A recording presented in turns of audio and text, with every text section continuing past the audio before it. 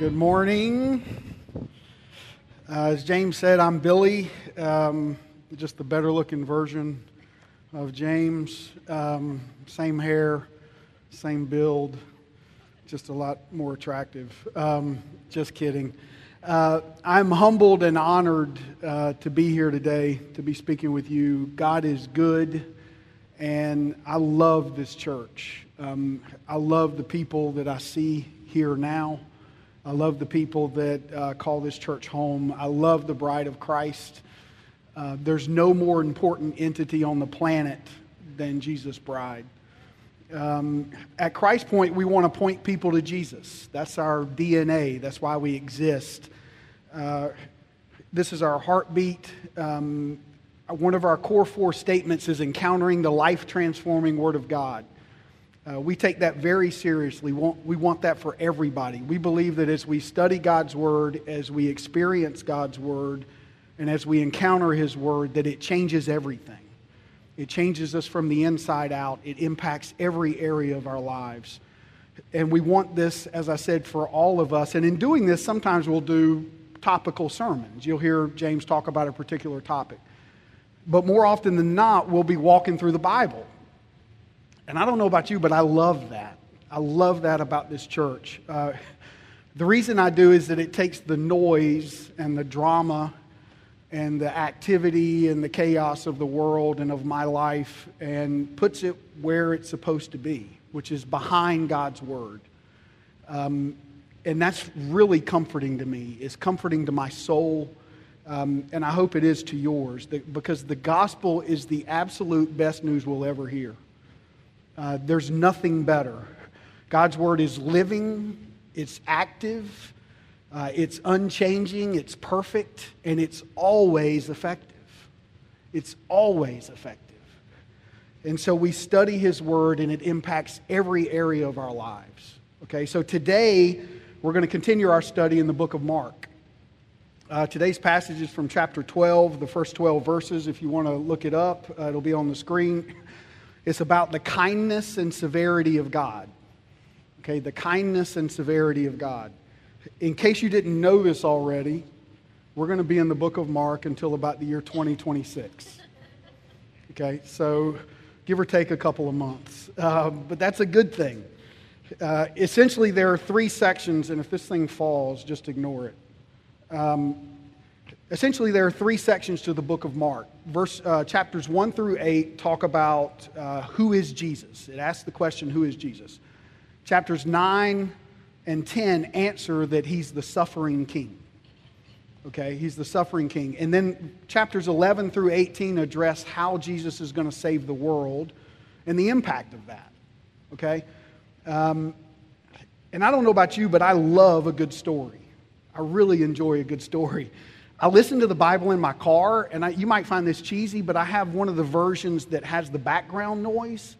As you listen to the words, you can hear the crowd, or you can hear, if Jesus is walking by the lake, you can hear the water. And I just love that because I picture myself being there. And so as I read this parable, I'm asking myself some questions. One of the questions I have is, what was it like to be a religious leader in that time? I imagine kind of ordering my life to be seen in a certain way and being very proud of that. And this Jesus guy drops in on the scene and is essentially wrecking everything.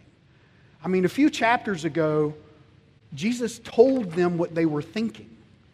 I mean, He heals the guy in the synagogue on the Sabbath. They have some thoughts. They don't share those thoughts. The version I read says they're thinking some things.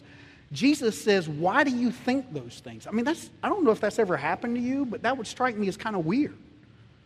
This guy's telling me what I think. And so this is a little unnerving. Another question I have is, what was it like to be one of the disciples? I mean, maybe this is just kind of how I'm wired, but I think it had to be at least a little bit like being a member of a rock band. And don't miss, I'm not talking about being one of the main guys in Aerosmith or something. I'm talking about like the bass player for Lady Gaga or something, or the drummer for Elton John. No one is ever there to see you. They don't go see Elton John to see the drummer. but they are there to see the guy, and you go behind the rope. You're part of the team. You're part of the band. There's some benefits to being in the band, okay? You got to be at least a tiny bit special. And I just imagine that that's probably pretty cool. And so Jesus starts to tell another one of his stories with a point, which is what a parable is, a story with a point. At the end of chapter 11, Jesus was questioned about his authority by the chief priests, the teachers, and the elders.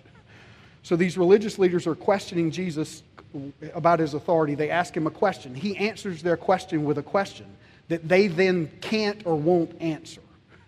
So it's getting a little tense. The triumphal entry has happened.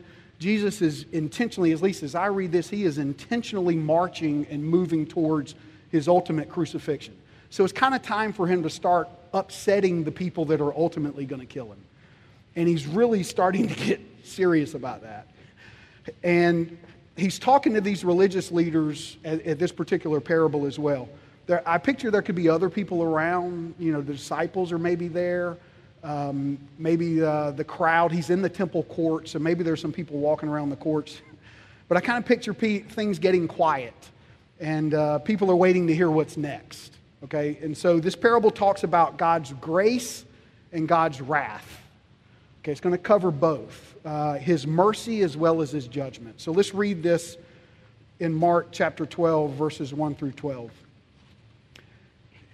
And I have the ESV version. And he began to speak to them in parables. A man planted a vineyard and put a fence around it and dug a pit for the winepress and built a tower and leased it to tenants and went into another country. When the season came, he sent a servant to the tenants to get from them some of the fruit of the vineyard. And they took him and beat him and sent him away empty-handed. And again he sent to them another servant. They struck him on the head and treated him shamefully. And he sent another, and him they killed. And so with many others, some they beat, some they killed. He had still one other, a beloved son. Finally he sent him to them, saying, "They will respect my son." But those tenants said to one another, "This is the heir. Come, let us kill him, and the inheritance will be ours." And they took him and killed him and threw him out of the vineyard. What will the owner of the vineyard do? He will come and destroy the tenants and give the vineyard to others. Have you not read this scripture? The stone that the builders rejected has become the cornerstone. And this was the Lord's doing, and it is marvelous in our eyes. And they were seeking to arrest him, but feared the people, for they had perceived that he had told the parable against them. So they left him and went away. They left him and went away. Let's pray right quick. Father, thank you for this time, this ordained time. Guide us. Let us hear what you want us to hear and see what you want us to see. Thank you for loving us. In Jesus' name, amen. So let's clarify up front who the players in the parable are. The owner is God. Okay, so this may be obvious to you, but it's not necessarily obvious to everybody. It certainly wouldn't necessarily be obvious to me in all contexts. The vineyard in this context represents the nation of Israel. The servants are the prophets. The son is Jesus. And the tenants are the Jews, in particular their leaders. Okay, and then you have this group called the others, that's everybody else, okay, or the Gentiles, they might refer to. When I read this parable, I have some immediate thoughts and questions. One thought I have is, somebody just got taken to the woodshed. And it seems to me that it's the important people. And they're not very happy about it. That's one thought.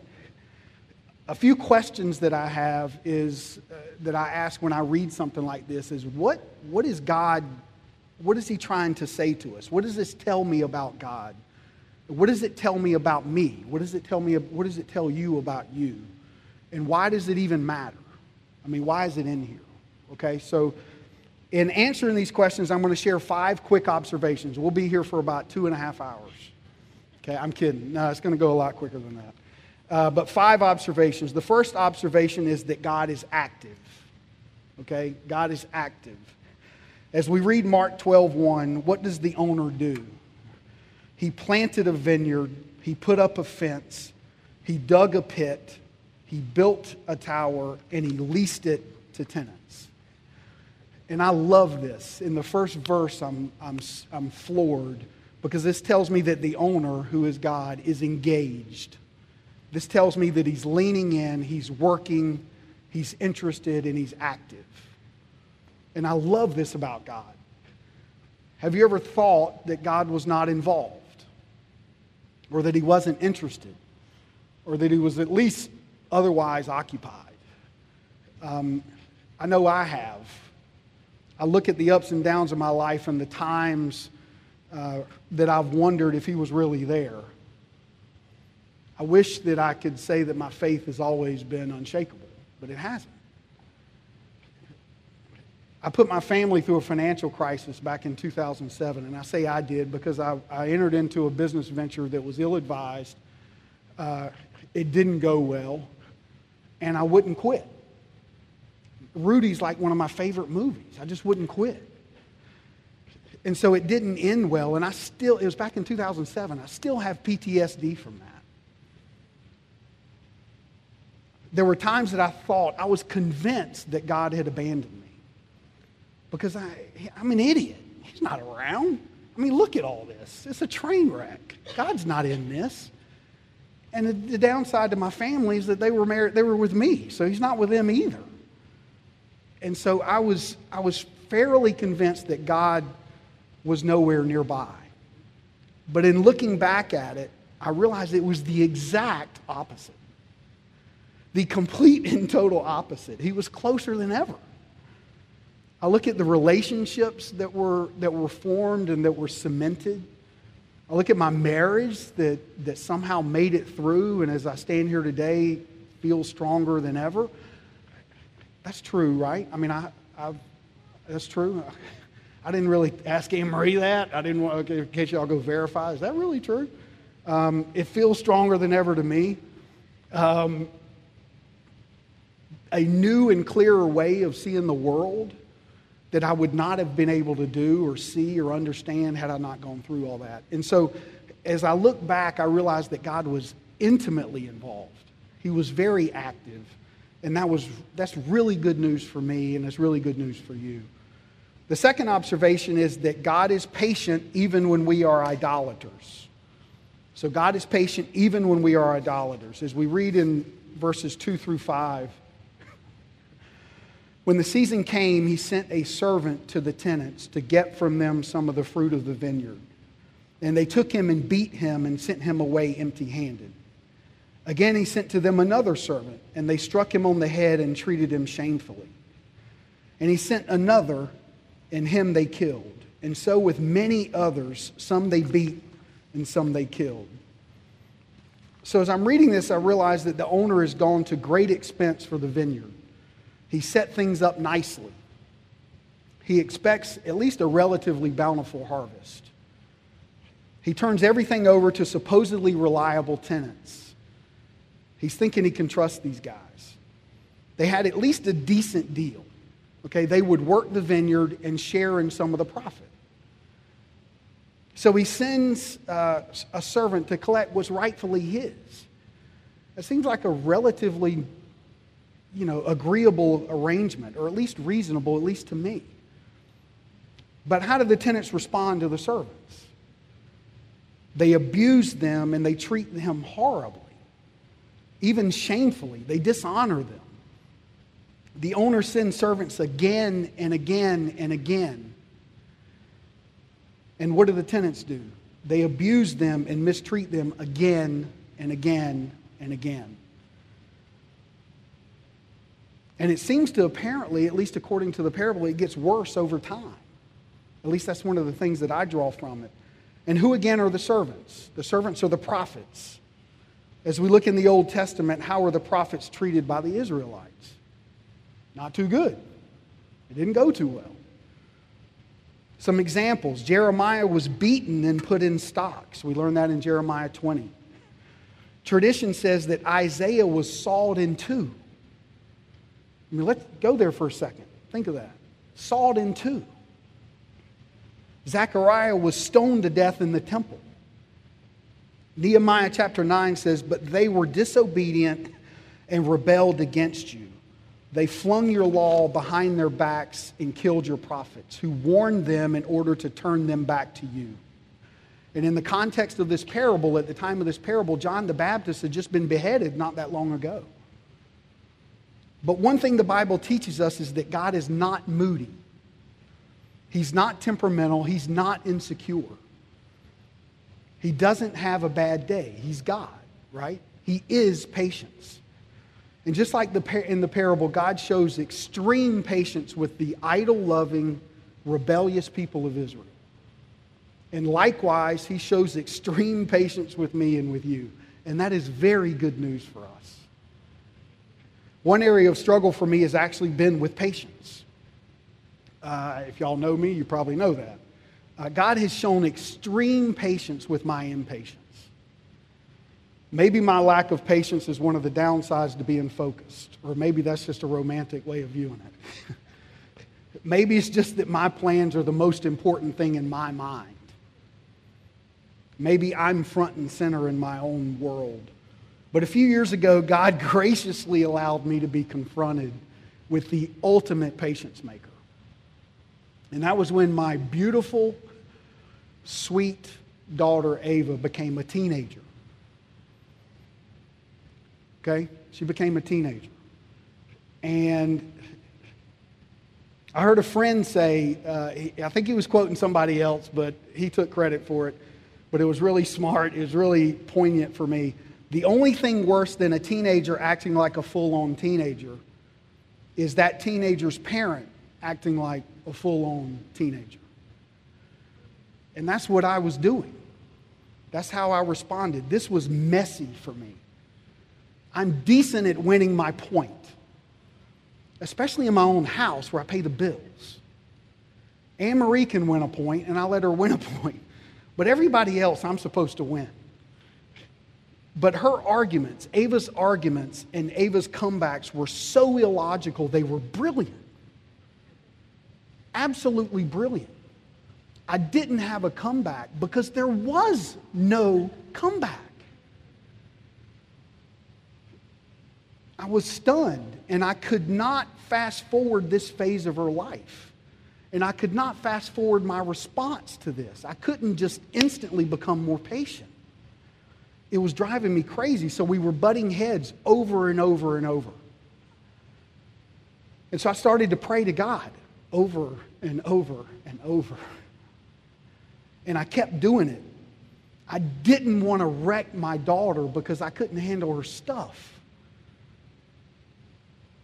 And God started to work on me. I'm convinced He was working on Ava too. But God showed me something as I started to gradually allow Him in and let go a little bit. He showed me something that turned out to be revolutionary for me. Not only in my relationship with Ava, but in every relationship I've had since I started doing this. And that was that at that particular stage of Ava's life, me loving her well would be accomplished as much or more by what I did not say as it would by what I did say. And I'm not talking about learning that or abdicating my role or disengaging. I'm talking about learning that I did not have to have the last word. It became clear to me that being there for her, praying for her, and interestingly, loving her mother well would go further in her spiritual development and security than me winning any point or making any brilliant argument. By God's grace and God's patience, I was humbled. And I learned to simply say less, and in some cases, just shut up. Just let her off the hook. And trust that God would finish in her what He had started in her. And that God would finish in me what He had started in me, and that He would do it on His time. So recently I took the bold step as I was getting ready for this to ask Anne Marie if I'm patient. I said, Anne Marie, am I patient?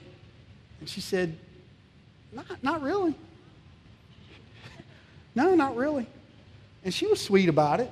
And we started talking. And what was interesting that it became clear in our discussion that the person that I had previously struggled the most to be patient with in our family, Ava, was now the person that I was the most patient with in our family.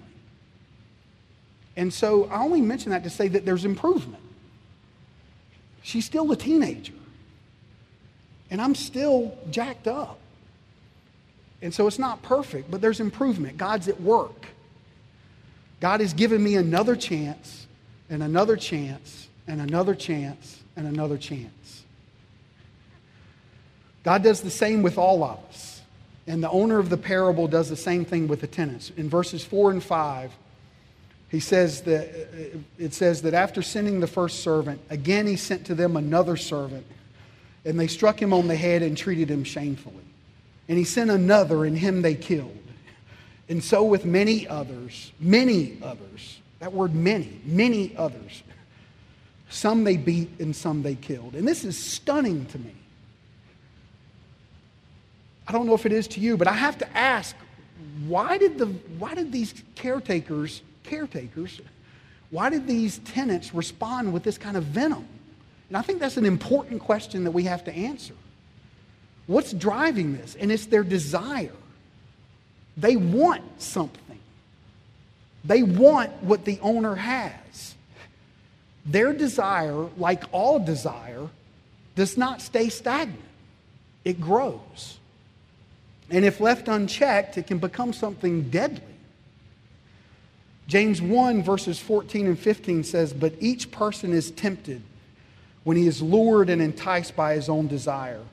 Then desire, when it is conceived, gives birth to sin. And sin, when it is fully grown, brings forth death." Sin, when it is fully grown, brings forth death. And so this takes us to my next observation, where we see exactly how far they'll go to get what they think is theirs or what they want. Number 3, God extends ultimate grace even when we are fools. God extends ultimate grace even when we are fools. In verses 6 through 8, we read that he had still one other, a beloved son. Finally, he sent him to them, saying, "They will respect my son." But those tenants said to one another, "This is the heir. Come, let us kill him, and the inheritance will be ours." And they took him and killed him and threw him out of the vineyard. So verse 6 says that God sends the beloved son, which is translated his only son. He gives the tenants one last final opportunity to respond favorably. But how do they respond? They reject him the harshest of all. They kill him and they throw his body out of the vineyard. In the parable, the reasoning of the tenants is complete and utter foolishness. Maybe they thought killing the son would allow them to take possession of the vineyard. But regardless, whatever their reasoning, we have to ask, what is driving them to these kind of actions? What is driving them to this extreme behavior? Did they really think they would get away with it? What causes this venom? And the answer is their coveting. Their desire was unchecked. It became covetousness. Coveting, some text I was reading says, coveting makes them want what they should not want, what is not theirs. It fed their pride and moved them to fill it at all costs. Other people became things to exploit. Their desires became their gods. They thought that by erasing God from their lives, they could take control of their earthly as well as their eternal destiny. So you might ask, so what? Why do we have to always talk about our seemingly small desires, these small cravings? Why do they matter so much? At church, we're always talking about be careful of what you long for. And the reason is because this stuff, this longing, this coveting, drives all of humanity. It drives everything. Since the fall, we've wanted to be like God. We've wanted to have what God has, do what God does. We've wanted to be in control of our own destiny. In the suburbs of Charlotte, North Carolina, I don't know if you know this or not, but you happen to live in one of the fastest growing suburbs in one of the fastest growing cities in the most economically developed country in the history of the world. You put that in context and you say, whether you live in Concord or Davidson, whether you live in Huntersville or Kannapolis, how much of what we do is driven by wanting what other people have or what we think they have? We want that person's, I want that guy's bottom line and she wants that girl's waistline. We want what we think other people have. And it starts small. But if it's left unchecked, and if we're living outside of the authentic community that we've been talking about lately, it can grow and become desires that become demands. And that's when it can get really ugly. One area we see this is when marriages break up. In the vast majority of affairs, it's rarely a random thought one day where somebody gets up and says, you know what? I think I'll go have an affair with that coworker or my neighbor and completely train wreck my entire life. I think I'll go detonate the lives of my kids forever. It seems like a kind of day to do that. That's usually not how it works. It's a progression from something seemingly small that takes us where we never thought possible. And so their covetous hearts drove them to kill the son, and it feels, at least as I read this parable, that it's relatively hopeless. It's pretty hopeless at this point. It's definitely dark. But the story doesn't end there. And that's where we go to the fourth observation, which is one of my favorite, which is their loss is our gain. Their loss is our gain. We read in verses 9 through 11, it answers the question of what the owner does at this point. So verse 9, what will the owner of the vineyard do? He will come and destroy the tenants and give the vineyard to others. Have you not read this scripture? The stone that the builders rejected has become the cornerstone. This was the Lord's doing, and it is marvelous in our eyes. So after the son is killed, the owner does not just go away. He doesn't just pack up and go home. What does he do? He wipes them out. He kills the tenants. Darn. That's pretty heavy. I thought this eye for an eye thing was over. Again, I find myself asking, did these guys not see this coming? Did they really think they could kill this guy's kid and get away with it? They didn't think did they think he was dead? I mean, what gives? They got in way over their heads and they paid dearly for it. But the owner still doesn't stop there. What does he do? He gives the vineyard to others. I love this. This is where I was thinking as I was getting ready. Am I going to be one of them shouting preachers, or am I going to be one of these calm, cool, and collected guys? When I read something like this, I want to shout. I grew up in a Pentecostal church. I've been around shouting, and I'm going, why do they have to shout? Maybe it's because they read something like this and go, holy moly, are you kidding me? Who are the others? He doesn't just close up and go home. He continues to give, and he finds other people to give it to. We see this throughout the Bible. God responds to the rejection of the Israelites by offering life to everyone. Everybody. And this is what we see here in this parable. So, where this resonates with me is I realize that by accepting Jesus as my Savior and by following Him, I am one of the others. And that's good news for me. And I got some decent news for you. If you have accepted Jesus and if you follow Him, you are one of the others. And I want to stay here for a second. Because anytime you get a room full of a couple hundred people, There are going to be at least some that have spent most of their lives, if not all of their lives, feeling like they're on the outside looking in. Wondering why they can't go where those people go, why they're not on that email list, why they can't go to dinner here, why they're not invited here. Why can't they be with the cool people? What do you have to do to be one of the special ones? Where's the inside club? This says that this is it.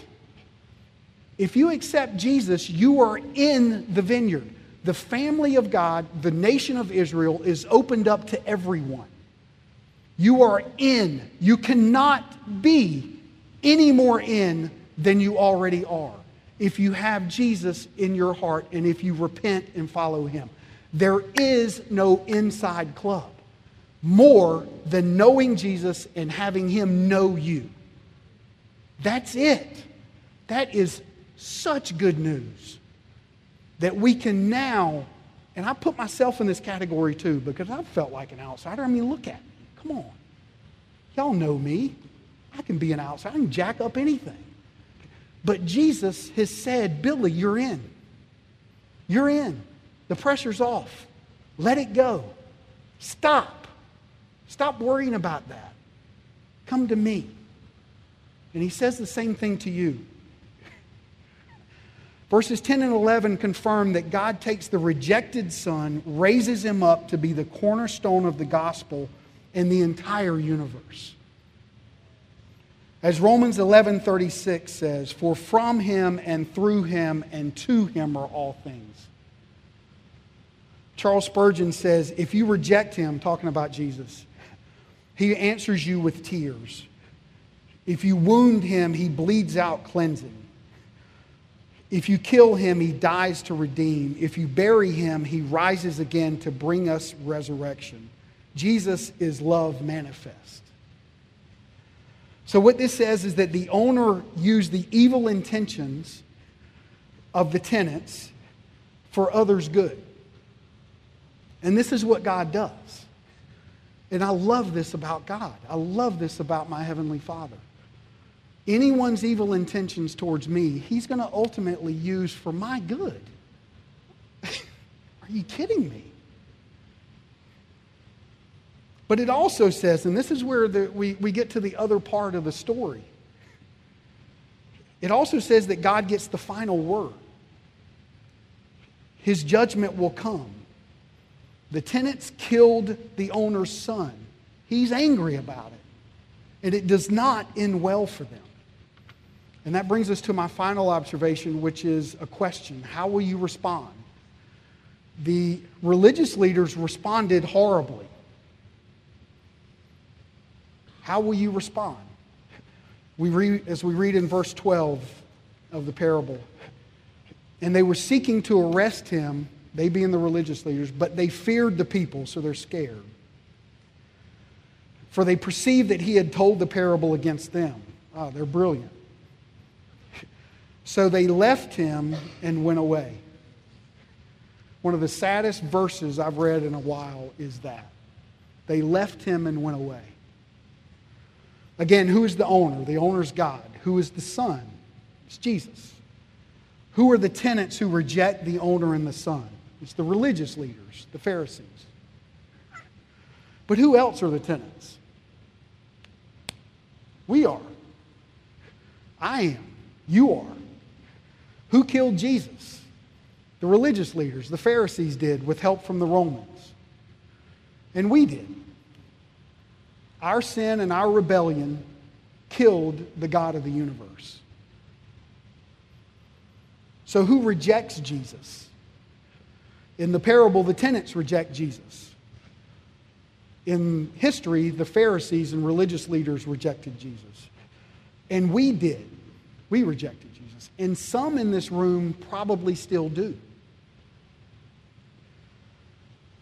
We killed God's Son, and He has every right to snuff us out.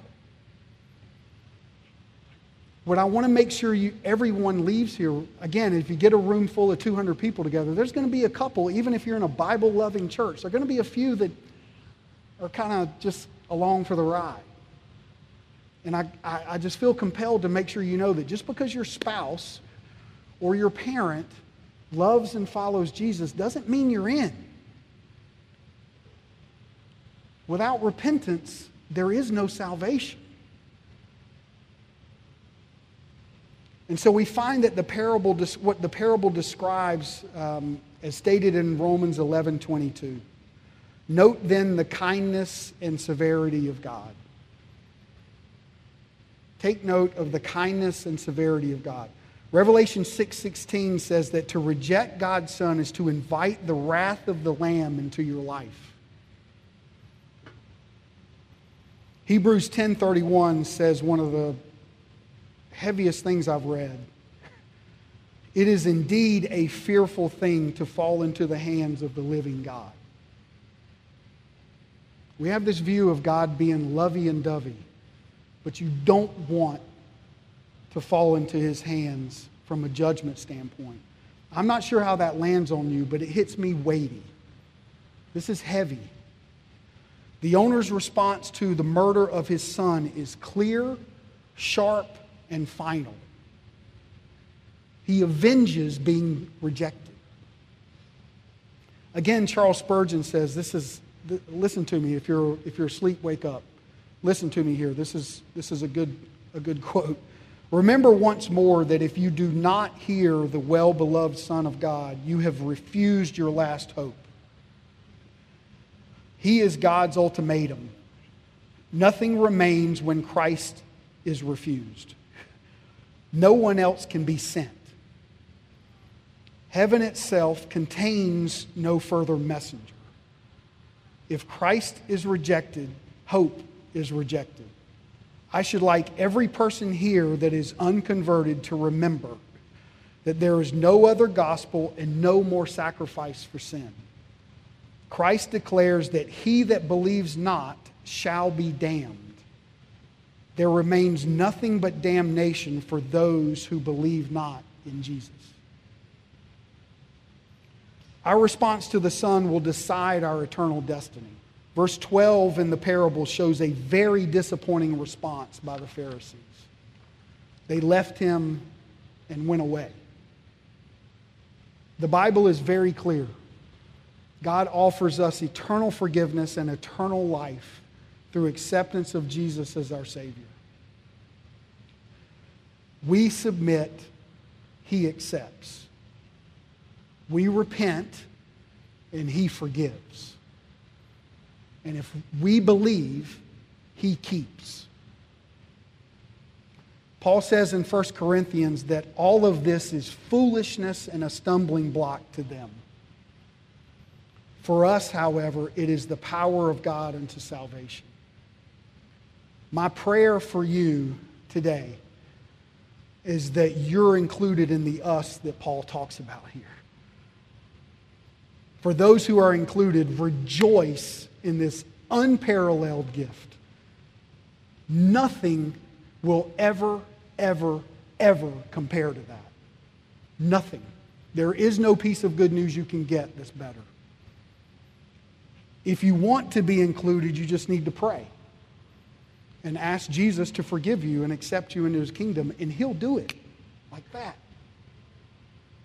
This is very good news. This is a good day for those who accept. I'd be happy to talk with anyone at any time as well. So let's pray. Father, thank you. Thank you. Thank you for your great news. Thank you. Let us in this room and everyone that hears this find you. In Jesus' name, amen.